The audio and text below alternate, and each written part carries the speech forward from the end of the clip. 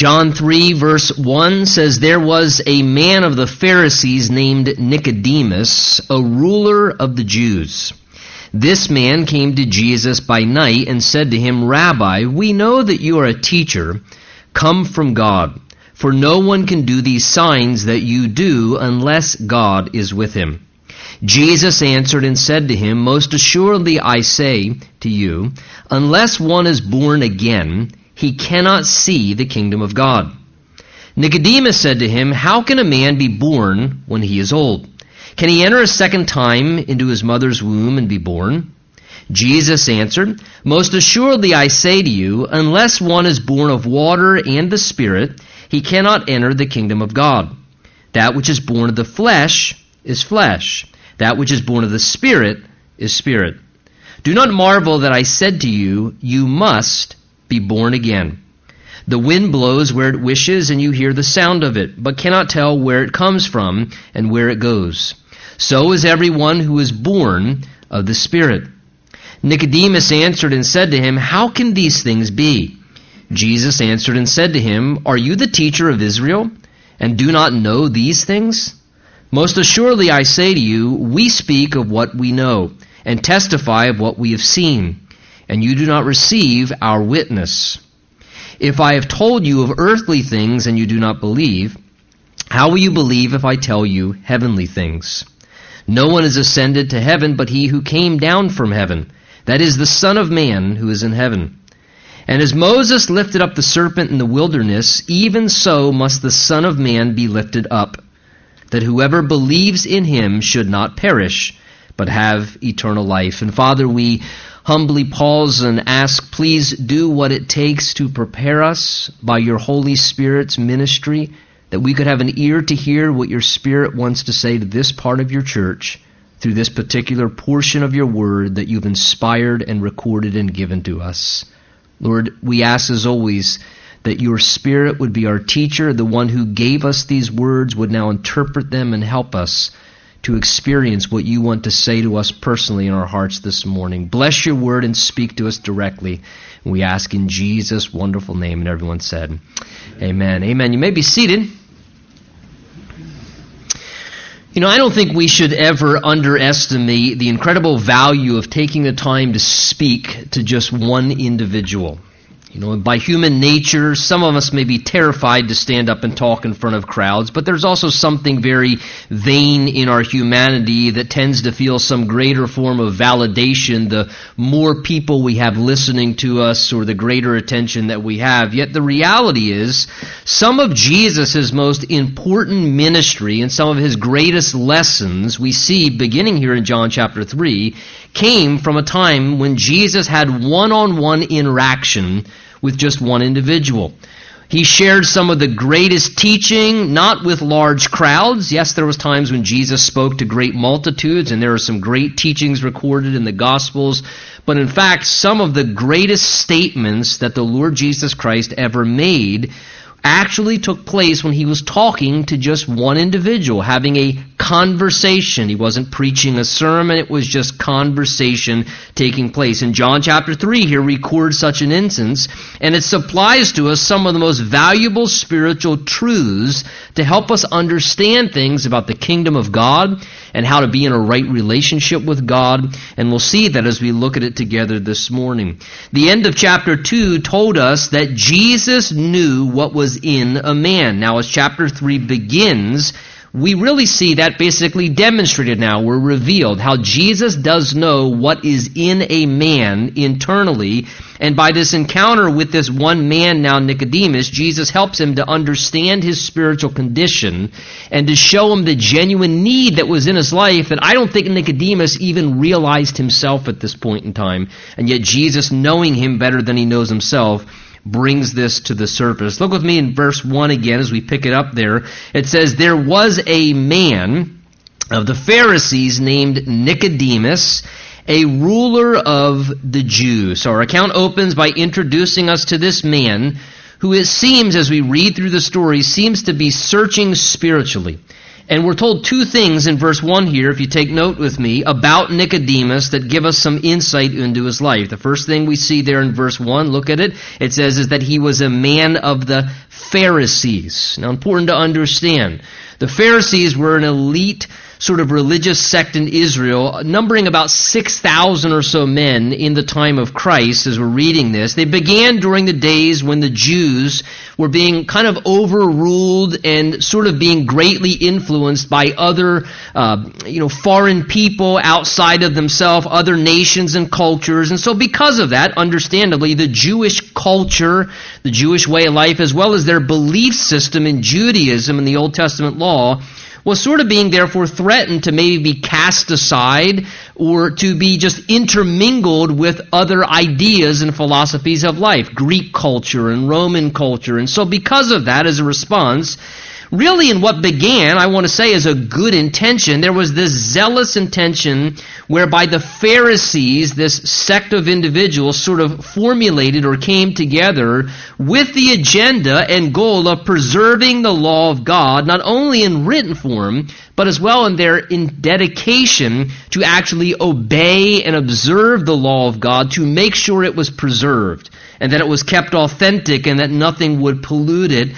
And they were committed to observe the law of God to the strictest degree, and that rigid devotion and that rigid observance of the strictest degree of the law of God, unfortunately, like many things in life, began to go to an extreme, whereby on top of strictly trying to observe the written law of God, they then began to, over time, add additional ideas and create the additional oral law and some of the written traditions, things which we know now historically referred to as what we call the Mishnah and the Talmud, which are basically sort of oral interpretations and commentaries on basically, well, when God says to rest on the Sabbath, what does that really mean?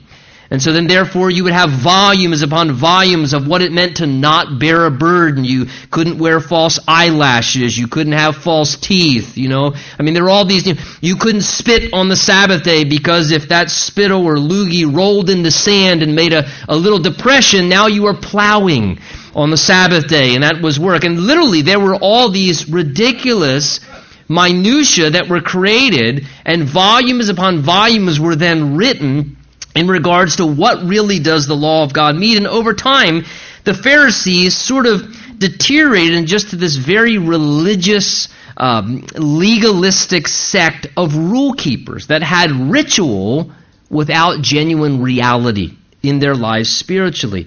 And because of all these traditions and man-made ideas and meticulous rules that were designated of what this meant and what had to be followed, their zealous devotion, much of which was not even to keep the scriptures anymore, but to keep traditions of men and routines and rituals and religious practices, it reduced them to a place where they lost sense of relationship with God, they had ritual without reality, and they became, in many ways, nothing more than a very arrogant, self-righteous group of rule-keeping religious people, many of whom were the greatest, in a sense, opponents resisting Jesus and his own ministry. In fact, Jesus himself spoke rather sternly against the Pharisees' way of life, the way it had reduced to, and the burdens they were putting on people. If you read Matthew 23, he gives quite a scathing rebuke there to these religious leaders in that day. So they are the ideal representative of what it meant to just live a very religious lifestyle, following rules, keeping rituals. We're told as well, secondly, in verse 1 here about Nicodemus, that he was not only a Pharisee, but look at it there, it says he also was a ruler of the Jews, which the language there indicates that he was most likely a member of what was called the Sanhedrin. And the Sanhedrin was basically a 70-member religious ruling council among the Jews. They had political influence, but they were basically like, if we could equate in our mind, think of maybe something like the Supreme Court in today's day and age. They were a high-ranking religious council of 70 members made of Pharisees, Sadducees. Now, Rome governed at this time historically, but that did not mean that this religious council did not have incredible influence. They basically made judgments. They ruled over all matters moral and religious and even somewhat civil and social among the Jewish people themselves. In fact, historians tell us that the Roman government expected this council, the Sanhedrin, to actually maintain civil rulership over the Jewish people so that they didn't have to deal in many ways with that headache. So the picture of Nicodemus, as we get the setting of our story here now, is a man who is very strictly religious. I mean, you want to talk about the perfect picture of the, quintessential altar boy, ultra-orthodox, incredibly religious. This was Nicodemus. He knew things intelligently about God and the ways of God. He was committed to all the practices and the observances. He participated in all the routines and the rituals. In fact, more than that, he was a leader. He taught other people how to observe these things. He was a religious leader established even in the culture that direct other people. Yet, listen, with all that religiosity, he was still missing spiritual reality in his own heart and life. And he had all the outward trappings of religion in his life and the observances, but yet the reality was missing on the inside. Look as verse 2 goes on. It says, this man, this very, very religious man, came to Jesus by night and said to him, Rabbi, we know that you are a teacher come from God, for no one can do these signs that you do unless God is with him. So Nicodemus, it seems here, initiates this now private meeting with Jesus. It tells us here he wants to talk about some things, and it says, verse 2, that he came to Jesus by night. Now that could be for multiple different reasons. It could be that he came to Jesus because his heart was stirred as he was observing Jesus' life. Remember what just happened last time in chapter 2 as Jesus cleansed the whole temple rather abruptly with great authority, and Nicodemus perhaps thinking, who is this guy? I gotta find out something more about him. So it could be curiosity that he has interest in Jesus, but he's nervous of being seen with this man Jesus, so he seeks him out in the evening when there's, in a sense, a little more cover of what he's doing. It could be he was sent as a representative of the Pharisees to go sort of search out Jesus and maybe probe him a little bit more, who he is and what he would say about certain things. Or it could just be because of the crowds that amassed around Jesus during the day, that it was hard to get a time alone with this guy. Like a busy CEO or somebody or a celebrity. And it's like, how do you ever get 5 minutes just alone with him when all the crowds aren't around him to have a little personal conversation? Whatever the case, he's alone with Jesus. Again, this isn't Jesus preaching a sermon. This is Jesus talking heart to heart with one other individual, a soul who God created and loved and he wants to speak to. And look how Nicodemus greets Jesus there. It says he says to him, Rabbi, which is a term of respect for a Jewish teacher. And he admits that he, as well as others, look what he says, we know that you're a teacher. So he's admitting that himself and maybe the other Pharisees or other people at that time, that they sensed the presence of God was with him. Now, the ministry of Jesus, when you look at it, even last week in the cleansing of the temple, and all the things that Jesus did, his signs and miracles performed, it was undeniable that the presence of God was with Jesus, that the power of God was with him. That's why Nicodemus is saying here, nobody could possibly do the signs that you're doing unless God was with him. And look what he then says there in verse 2. He says, we know that you are a teacher who's come from God, that is, sent from God.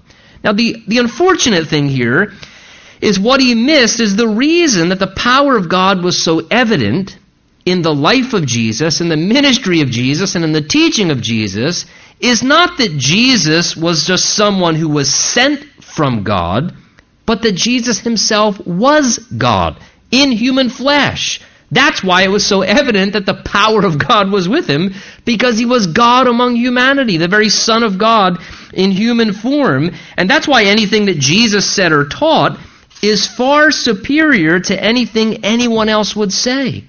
So this dialogue begins to happen, and after the brief formality now of kind of exchanging a few formalities, you look how Jesus here he cuts out all the small talk. Sometimes I appreciate things like this about the Lord. He just gets right to the subject. He says, thanks for the small talk. Let's get to the issue now.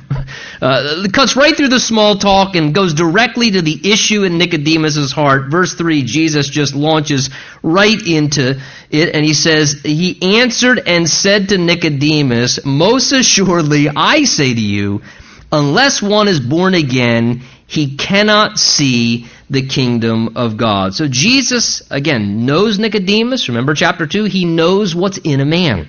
He knows he's a very religious man. He knows he's very devout even in his desire to adhere to his religiosity and all of its practices. And he sees this about Nicodemus, but yet he also realizes that poor Nicodemus is lacking spiritual reality. And he's lacking relationship, genuine relationship with God. So he addresses what Nick here is lacking and searching for. I have always loved verse 3, that it says the first two words, Jesus answered. I take note of that because take note in verse 2, Nicodemus doesn't ask a question. All he does is try and give some formalities to Jesus, and the Holy Spirit records here, Jesus answered and said to him. Now, I think perhaps the Spirit of God is trying to indicate to us it's because Jesus knew what questions were already inside of him spiritually. And this morning I tell you the same thing. Jesus knows what questions are in your heart before you ask them. And maybe even if you don't have the courage to ask them, he already knows what you're questioning. We almost feel guilty sometimes. Oh, I feel bad. I'm kind of questioning some things about God as if somehow God doesn't know about that. God knows the questions that are in your heart. And listen, God can handle the questions in your heart. He's got big shoulders. He's not going to be intimidated by questions that we have. Read the Psalms. The psalmist many times would, why, God? How long, God? God, I don't understand. And Nicodemus has got genuine questions in his heart, and I think Jesus here sees what he's searching for as he's come to meet with him. And I think Nicodemus myself sensed something inside where he just sensed something was missing. And he couldn't put the pieces together. He just wasn't sure. I can sense Nicodemus kind of wrestling through in his religious lifestyle thinking, I don't get it. I've been religious my whole life. I know when to bow and when to sit and when to stand. And I know what things to read. And I can quote the things. I can quote the things without even reading them. And I know all the customs and the rituals and the practices. And I've got the formality down. I've been doing this since I was a kid. I could do this backwards and forwards with my eyes closed, and I know right information, and I even pray prayers. I say the prayers. I could recite the prayers. I know all the routine and ritual, but yet why am I still empty inside? What's still missing inside of me? I mean, I have the most religious lifestyle compared to that person, and yet they seem to almost know God better than I do. What's missing inside of me? I have all the religious workings and experiences. So Jesus answers and says to him here in verse 3, again answering the searching questions inside of him, he says, Nicodemus, most assuredly, he's saying, Nicodemus, I want to assure you something. Because I see you have questions in your heart. And you realize something's missing. And he says, I want to answer that for you so you can be certain. Here's what it is. Unless one is born again, he cannot see the kingdom of God. Now, the kingdom of God is a reference there to the spiritual and eternal dimension where God, as the king, rules. So certainly when Jesus says the kingdom of God, that encompasses heaven where God dwells and rules, but it also involves, to an extent, a life lived under the influence and the awareness and the experience of the Spirit of God ruling over your life as you live now until the day when you then enter into the dimension, ultimately, eternally, where God rules in heaven as well. Again, remember Jesus said, your kingdom come, your will be done on earth as it is in heaven. So when we read the kingdom of God, certainly that's a location, if you would, literally, but it also indicates a spiritual life that's in a submitted relationship to the rulership of God and to God's Spirit, having sort of taken the throne of our heart whereby God is enthroned internally in our life and we're experiencing the kingdom of God, where ultimately one day we will then be ushered into the presence of the kingdom of God. So in the Bible, as well as even here in our story, Notice Jesus speaks in verse 3, as well as again there in verse 5 of two things. He speaks of entering the kingdom of God, and he also speaks here of seeing the kingdom of God. He says in verse 3 here, one cannot see the kingdom of God unless he is born again. To see it, the idea is experience it personally. In order to be able to become aware of the kingdom of God and that reality, he says that cannot happen unless something supernatural happens inside of a person. And that thing that needs to happen supernaturally to allow a person to see or experience, to have their eyes open to the realities of the kingdom of God, Jesus says that cannot happen unless one, verse 3, he says, is born again. Now, the idea there, born a second time, a rebirth. To be born again indicates that there is another birth, a rebirth experience. And Jesus here introduces this spiritual reality and necessity of being born again. Important to understand what Jesus is going to begin to talk about here to Nicodemus. Again, the Bible teaches that when we are born into this life physically, all we possess is physical life. This stems from the Garden of Eden. We do not automatically have spiritual life. We are not born with physical life. We are born with the capacity to have physical life, but no ability in ourselves to have spiritual life, and that stems from Adam in the Garden of Eden, because we are all physical descendants of Adam. And so we have inherited Adam's condition. And we know what happened in the Garden of Eden very briefly, is that God said to Adam, after having created him physically and then breathed into his nostrils the breath of lives, it says that God breathes into Adam, he comes alive, he has physical life, but he also has fellowship, awareness, and experience with God. And then God says to him, Adam, of all the trees of the Garden of Eden you may freely eat, but of the tree of the knowledge of good and evil, one prohibition, he says, you shall not eat, for in the day you eat of it, you shall surely die. Well, we know what happens. Adam transgresses the one prohibition or command God gives to him and demonstrates his rebellion against God's authority. And when God says something, God means it. Now, when Adam partook of that fruit, Adam did not die on the spot. He did not fall over dead in the Garden of Eden and then God go, oops, I only had two, now I have none. Didn't happen. Adam continued to live, but what did happen? All of a sudden something changed. And now Adam's hiding from God. And Adam's trying to cover himself. Why does he feel shame now? Because now sin has entered into his life and the lights have gone out spiritually. And now he's hiding from God.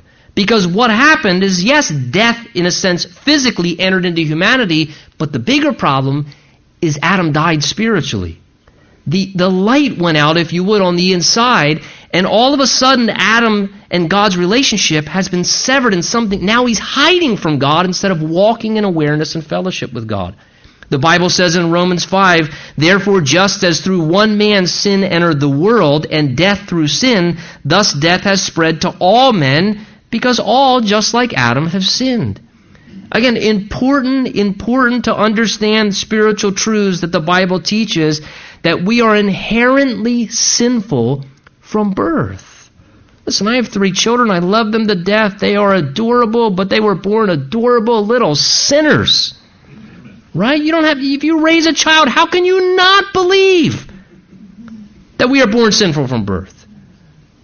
It's naturally inherent in them. You don't have to teach them how to lie, throw a temper tantrum, disobey. That's all in there because they are born that way. It's how we are born inherently sinful, not inherently good. We're all born spiritually dead because of the effect of sin within us all naturally.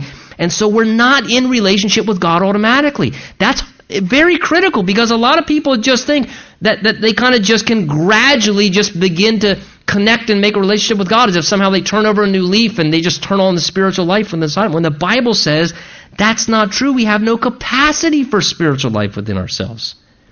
Let me explain it this way. Even as a child cannot conceive itself.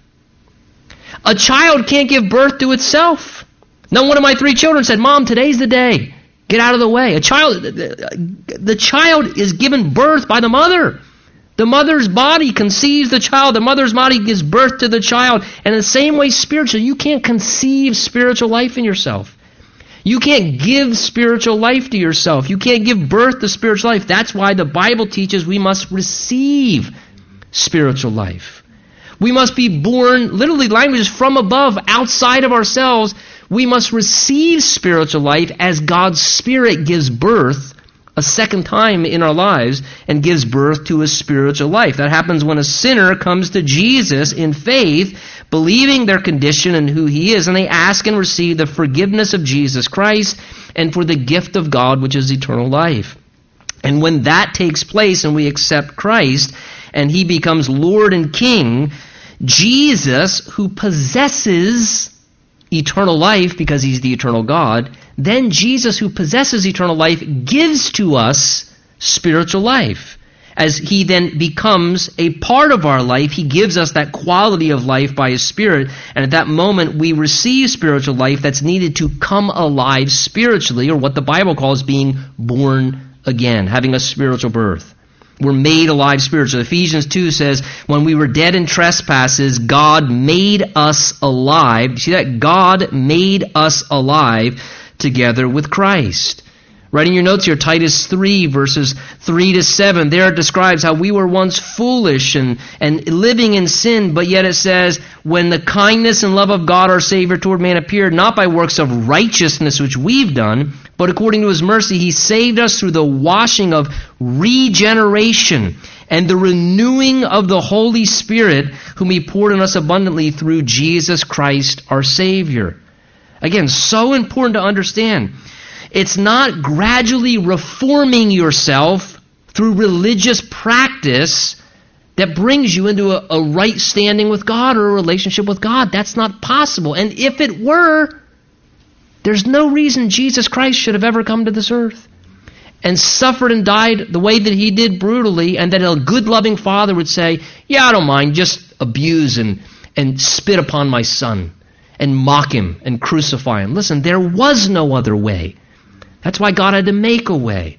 We can't reform ourselves. What we need is to be regenerated internally by the very Spirit of the God who once created humanity, giving to us spiritual life at the point that we come to Jesus for salvation. So again, we need to experience that, and when that happens, that is when, what the Bible is describing here, if you would, a person is made alive spiritually.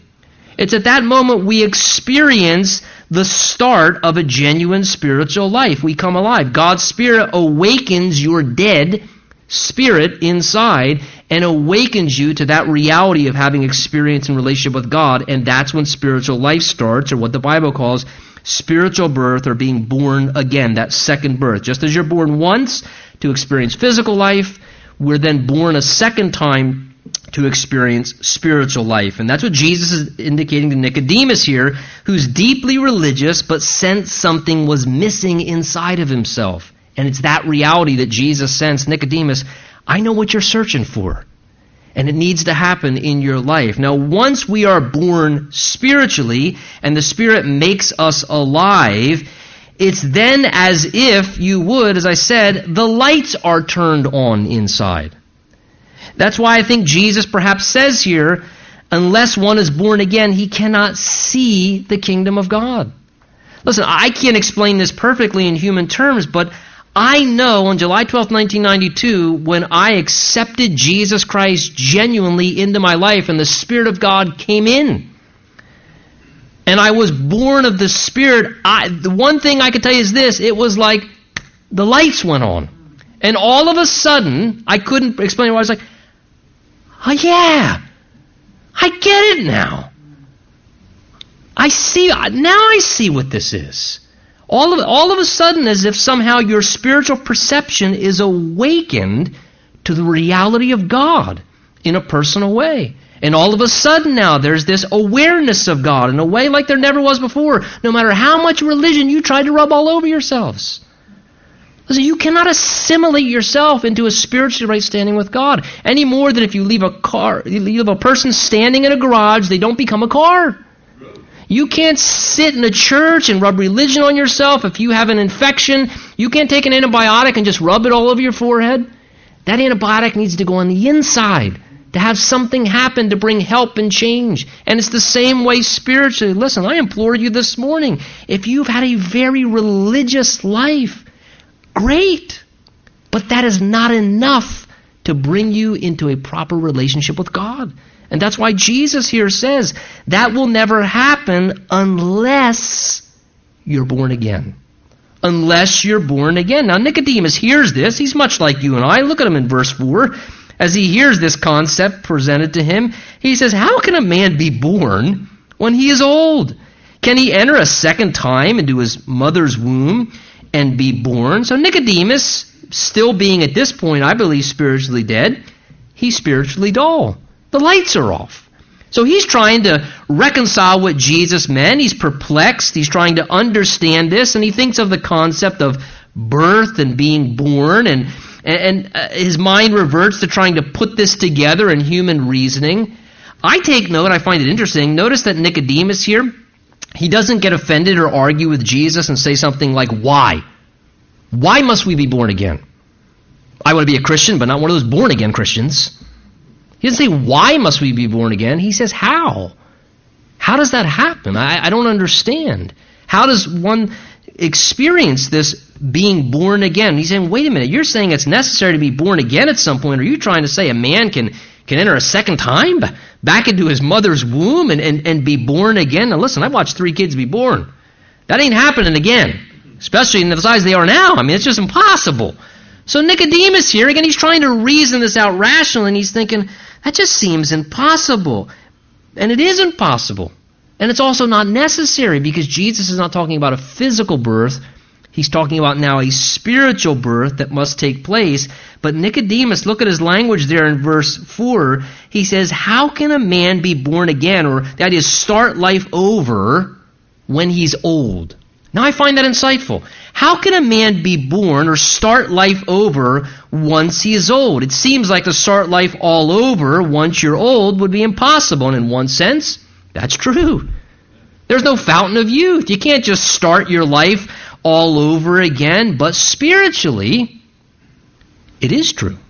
Because spiritually, no matter how old you are or what stage of life you're at, through salvation and experience with Jesus Christ, the Bible offers that you can start life all over again.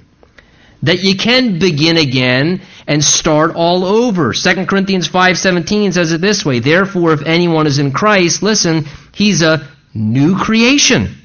Old things have passed away, and behold, all things become new. Literally, you can end an old way of life. You can end an old pattern of life and how it has always been, and you can actually start and begin a new life again with a clean slate. When someone comes to Jesus Christ, old ways and old habits and old desires and old perspectives and old struggles, all those things pass away. And the Bible says because of this new creation of being born anew spiritually, like a brand new life, all things become new. You develop new ways. You develop new desires that you never had before. All of a sudden you want to read this book called the Bible. All of a sudden you want to pray. Not because you have to say one of those prayers. You want to talk to God. All of a sudden you find a desire to want to forgive somebody? Where did that come from? To want to experience what would be pleasing to God, to want to refrain from doing what's wrong, and to try, and all these new desires come, and you have new perspectives towards things. You look at life differently, how you spend money and how you treat people, and what you do and what you won't do, and all of a sudden these new patterns come into your life. And let me just say this morning, how appealing to realize that one of the greatest desires, I think, of all of humanity is available in Jesus. And quite frankly, that's this. Who in their right mind does not desire at some point in their life to want to just start over? You find me anybody on this planet that at some point in their life has not thought, you know what, man, if there were just some way that I could just hit the reset button on my life and start all over again. And And look, that's not just applying if you're 75 or you're 50 or you're 40 years.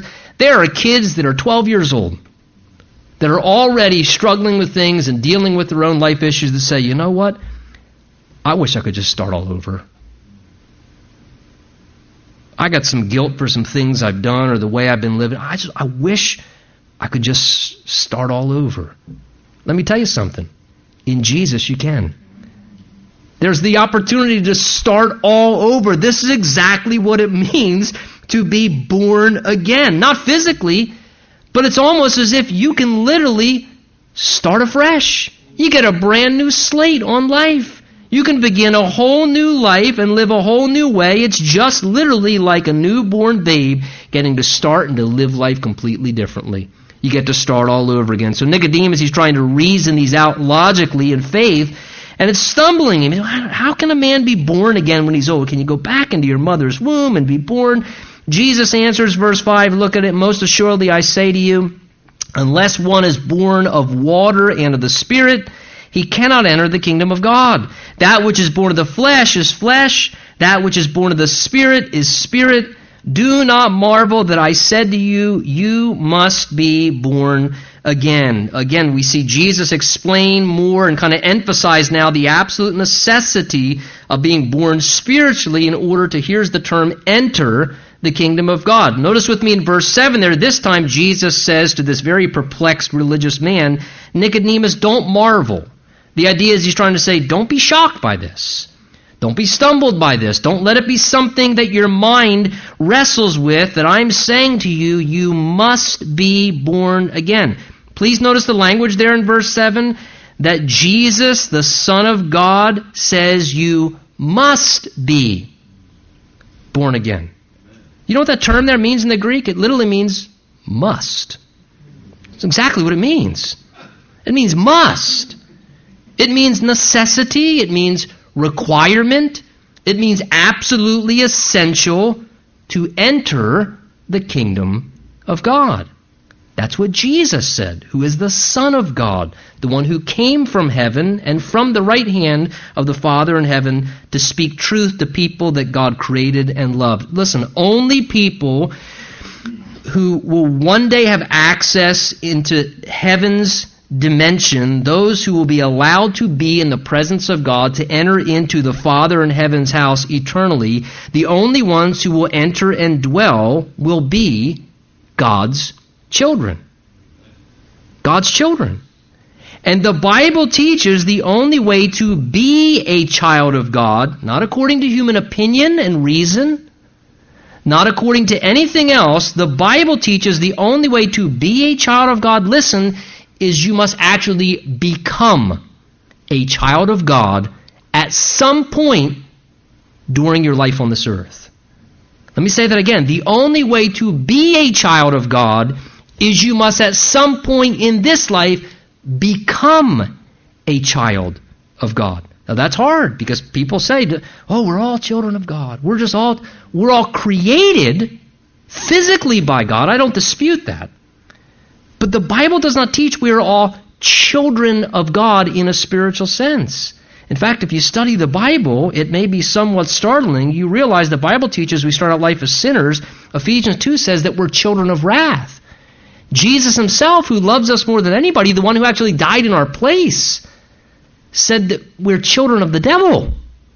The Bible teaches the truth is that until the Spirit of God enters a person's life and takes over the throne within, sin and Satan subtly rule over the human life, whether a person realizes that or not. I'm not saying people are saying, oh, I'm serving the devil. The first 18 years of my life, I was going, I'm serving the devil, man. I'm a bad dude. No, I was a stupid, deceived dude that didn't realize that sin and Satan were subtly ruling my life, and that's why I need deliverance from Jesus. That's why I needed Jesus to save me out of that, to fill me with His Spirit, to take over, and to make me become, when I was born spiritually, a child of God. Then all of a sudden, I become a child of God so that I can then enter the kingdom of God. John chapter 1 verse 12, let me remind you, said this, to as many as received Jesus, to them He gave the right to become children of God, to those who believe in his name. Again, do you hear what the Bible says? To those who receive Jesus, he gives the right to become a child of God. We have to become a child of God. And you have to receive Jesus to then become a child of God. And then once you become a child of God, you'll have access into the kingdom of God. It's that process of becoming God's child where we experience what Jesus is describing here of being born spiritually, a spiritual birth. Romans 8 says we receive the spirit of adoption by whom we then cry, Abba, Father. And then the Spirit, the Holy Spirit, bears witness with our spirit, our human spirit, that we're children of God. So once this spiritual birth happens, the Holy Spirit begins to bear witness to us inside. You're a child of God. And we begin to recognize that reality internally. And Jesus, who deeply cares about us and wants to spare us from hell, therefore says unashamedly in the Bible here, you must be born again. You must be born again in order to enter the kingdom of God. Well, look how he tries to explain it to Nicodemus, who's questioning about this natural birth kind of concept. He responds there in verse 5 and 6 as we're looking at it, trying to help him get clarity, and says, Nicodemus, most assuredly, unless one is born of water and the Spirit, he cannot enter the kingdom of God. Now, though commentators here, and you can feel free to read them, give multiple different opinions of what Jesus meant here when he now adds in one must be born of water and of the Spirit, I think the clearest understanding is just following the flow of the context in the conversation rather than trying to get overly symbolic and spiritual and try and read something more into it than what's there in the plain language. Again, in verse 4, what's Nicodemus doing? He's talking very logically. How can I go back into my mother's womb, physical birth again? I already did that once. And he's thinking logically. So Jesus, continuing with the context of the conversation, says to him, Nicodemus, let me answer you. One cannot enter the kingdom of God unless he's born of water and of the Spirit. And then he goes on to say, verse 6, that which is born of the flesh, physical, is flesh. And that which is born of the Spirit is spirit. So that which is born of physical life gives birth to physical life and the experience of physical life. That which is born of the Spirit gives birth to spiritual life and spiritual experience. As Jesus says there, that which is born of the flesh, think this with me logically. When a child is conceived in a woman, that child develops and grows in a water sac. And ultimately, at some point, when it's time for birth to take place, that water sac breaks open, and that child is born through the breaking of water, is what we refer to it as. And as that child experiences its physical birth, it's fair to say that a child is born of water. And physical flesh gives birth to physical flesh and physical life. Now, in the same way, God gives birth spiritually to start a spiritual life when we're born again. And rather than water giving birth, it's the Spirit that gives birth, and that which is spiritual gives birth to what is spiritual. The Holy Spirit is who draws and convicts us, shows us that we're sinners, helps us to realize who Jesus is as the Savior, and when we put our faith and trust in Christ to receive Him the day that we do, it's the Holy Spirit that gives birth to the spiritual life and causes us to be born again. That's what Jesus, I think, believes when he means here when he says that which is born of the Spirit is spirit or spiritual. So I think Jesus is simply further illustrating the need of two different births that need to take place in all of our lives and to experience two realms. You got to be born physically to experience physical life. And you have to be born spiritually in order to experience and have a spiritual life and an eternal life. That's why Jesus says, Nicodemus, it's really not that complicated. Don't marvel over it. You must be born again. Just like the stork didn't drop you off initially, Nick. You were born. You didn't just show up. You had to be born. Nicodemus, you must be born again. You must have a spiritual birth. It makes logical sense. You must have a spiritual birth to then experience the spiritual life, to be able to enter then the spiritual and eternal life of the kingdom of God. Well, verse 8, Jesus then says, the wind blows where it wishes, and you hear the sound of it, but cannot tell where it comes from and where it goes. So, likewise, is everyone who is born of the Spirit. So Jesus wants to further illustrate now what this spiritual birth and what a life in the Spirit is like. And he uses now a metaphor or an analogy of the wind. And again, it may be hard to fully explain in human words this whole thing of being born again. But Jesus says it doesn't negate that it's a reality. And he says in some ways, quite honestly, it's a lot like the wind. The wind, it blows where it wants. You hear the sound of the wind. You may not be able to explain wind patterns. You may not fully understand the dynamics, but it doesn't negate that the wind is at work. The idea Jesus is trying to drive home here is wind is an invisible but very powerful force that exists in its reality. You don't see the wind with your natural eye. You may not be able to explain exactly in detail how it all works, but it's undeniable that you can see the effects of it. You can clearly see that it is at work. You can observe the wind. You hear the wind. You don't see it, but you can certainly hear it. And you can't perhaps see it with your eye, but you see the evidence of what it does. I got a portion of my fence that's laying on the ground because of the wind this past week. I didn't see it happen, but I see the effects of it. It's blown over. You see the effects of the wind. The wind changes things. It moves things. It has powerful effect to sway and alter things. And Jesus says, verse 8, so is everyone, look at it, who's born of the Spirit. Jesus is saying here, the work of the Spirit is invisible to the human eye, but the effects are very clear. You may not be able to understand it mentally or put it together, but it's very observable when a life has been moved by the Spirit of God blowing through the sails of a human heart. And he says, it's so evident, like the power of the wind alters lives, or alters things, he says the power of the Spirit alters lives. Changes happen. All of a sudden, somebody gets born again, and they're trying to, and I don't know what's born again, but all of a sudden, whoa, that guy's changing. She's transformed. She's like a different person. And it's because the power of God's Spirit is evident in the way that it's causing the effects in a person's life. And Jesus is trying to help Nicodemus put this together, but he answers again, how can these things be? And he said to him, are you the teacher of Israel? And you don't know these things, Nicodemus? He says, most assuredly, I say to you, we speak of what we know and testify of what we've seen, and you don't receive our witness. So notice Jesus speaks there in verse 11, sort of like the collective representative of the Trinity. Do you take notice in the 11th verse there, the capitalized we and our, that's repetitive there?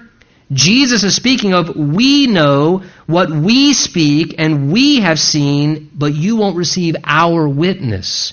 He's referring to the Father and the Son and the Spirit, how they understand how these things happen. Yet the problem is humanity and Nicodemus don't always receive what God tries to say to them because they can't reason it out mentally.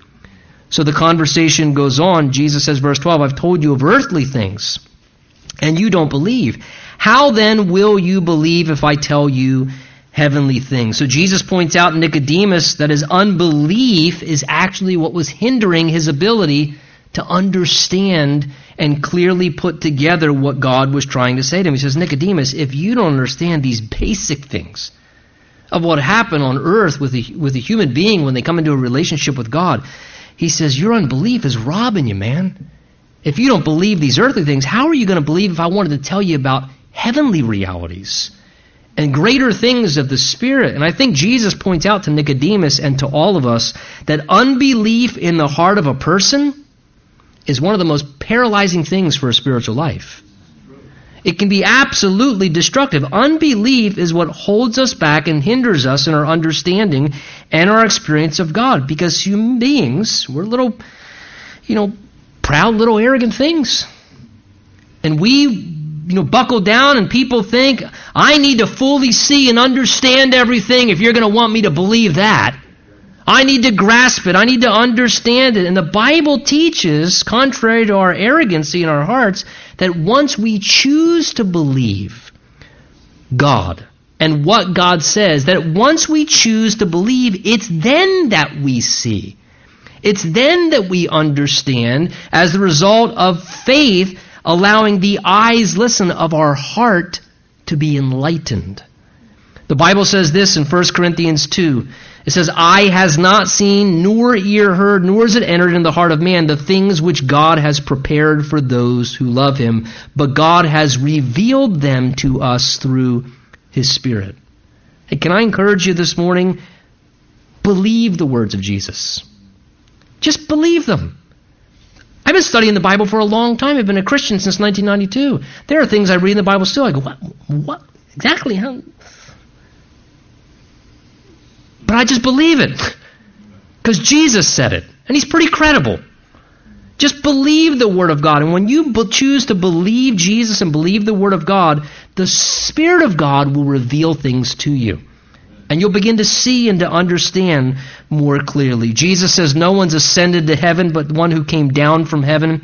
That is the Son of Man who is in heaven. Now I know the New King James kind of renders that a bit obscurely. Another translation says that Jesus said, "For only I, the Son of Man, have come to earth and will return to heaven again." And what he's trying to point out here is that because he is the only one who originally came from heaven, that makes him a pretty good authority to talk about how to get into heaven and how to enter the kingdom of God.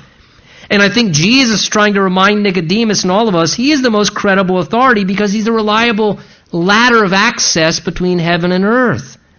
And this morning, I want to encourage you as you go through life and people say things and you try and rationalize things mentally and logically in your own mind, can I encourage you, always take the words of Jesus over your own human reasoning, over the words of any other man, and even if you don't fully grasp it all mentally and logically, Jesus is credible because he came from heaven.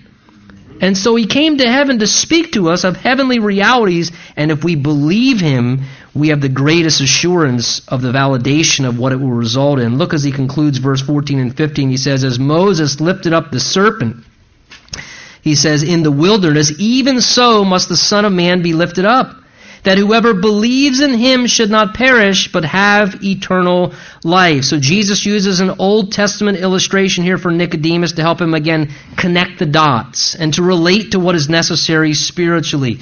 In Numbers chapter 21, the Israelites had rebelled against God. And as a result of that sin, the Bible tells us there that these fiery little serpents, as a judgment, came into the camp and began biting the people with deadly poison. And there was no human cure for the situation. As this judgment was upon them, it was a sure death sentence with no available cure and no one to save them. But God in his love offered a solution to be spared from that judgment. God told Moses, create a bronze replica of that serpent, put it on a pole and hold it up. And whoever just looks at it, they'll be spared from death. They'll be saved from that judgment that was upon them. All the people needed to do was believe what God offered as a solution, and they would be spared from the judgment that was upon them for their own sin. Some believed and some looked, and they were spared from death. Others mocked and said, that is foolish and too simple, I'm not doing that, and they died as a result. And Jesus says here in the 14th verse, even so the Son of Man must be lifted up. What's he saying? Jesus must be lifted up upon a cross. And he is God's solution for the judgment of sin that's deserved upon humanity, and he will take the suffering and the punishment on our behalf, and we must look to that and believe upon it to be spared for the judgment that's upon us spiritually. That's why Jesus must be lifted up, because he says, verse 15, whoever then believes in him will not perish, that speaks of eternal judgment and damnation, but have eternal life. Again, if we look to Jesus in faith, that's what can spare us from the judgment that's upon us for our own sin. Hey, today, it would be amiss of me not to ask you, do you know for certain that you have eternal life? Do you know for certain that you have been born again? Not that you become very familiar with religious lifestyle or familiar with Christianity. Because exposure to Jesus Christ is not the same thing as an experience with Jesus Christ. And God loves you. And if you are not sure, make sure. And make sure others are sure as you speak to them in conversations this week. Let's stand. Let's pray together.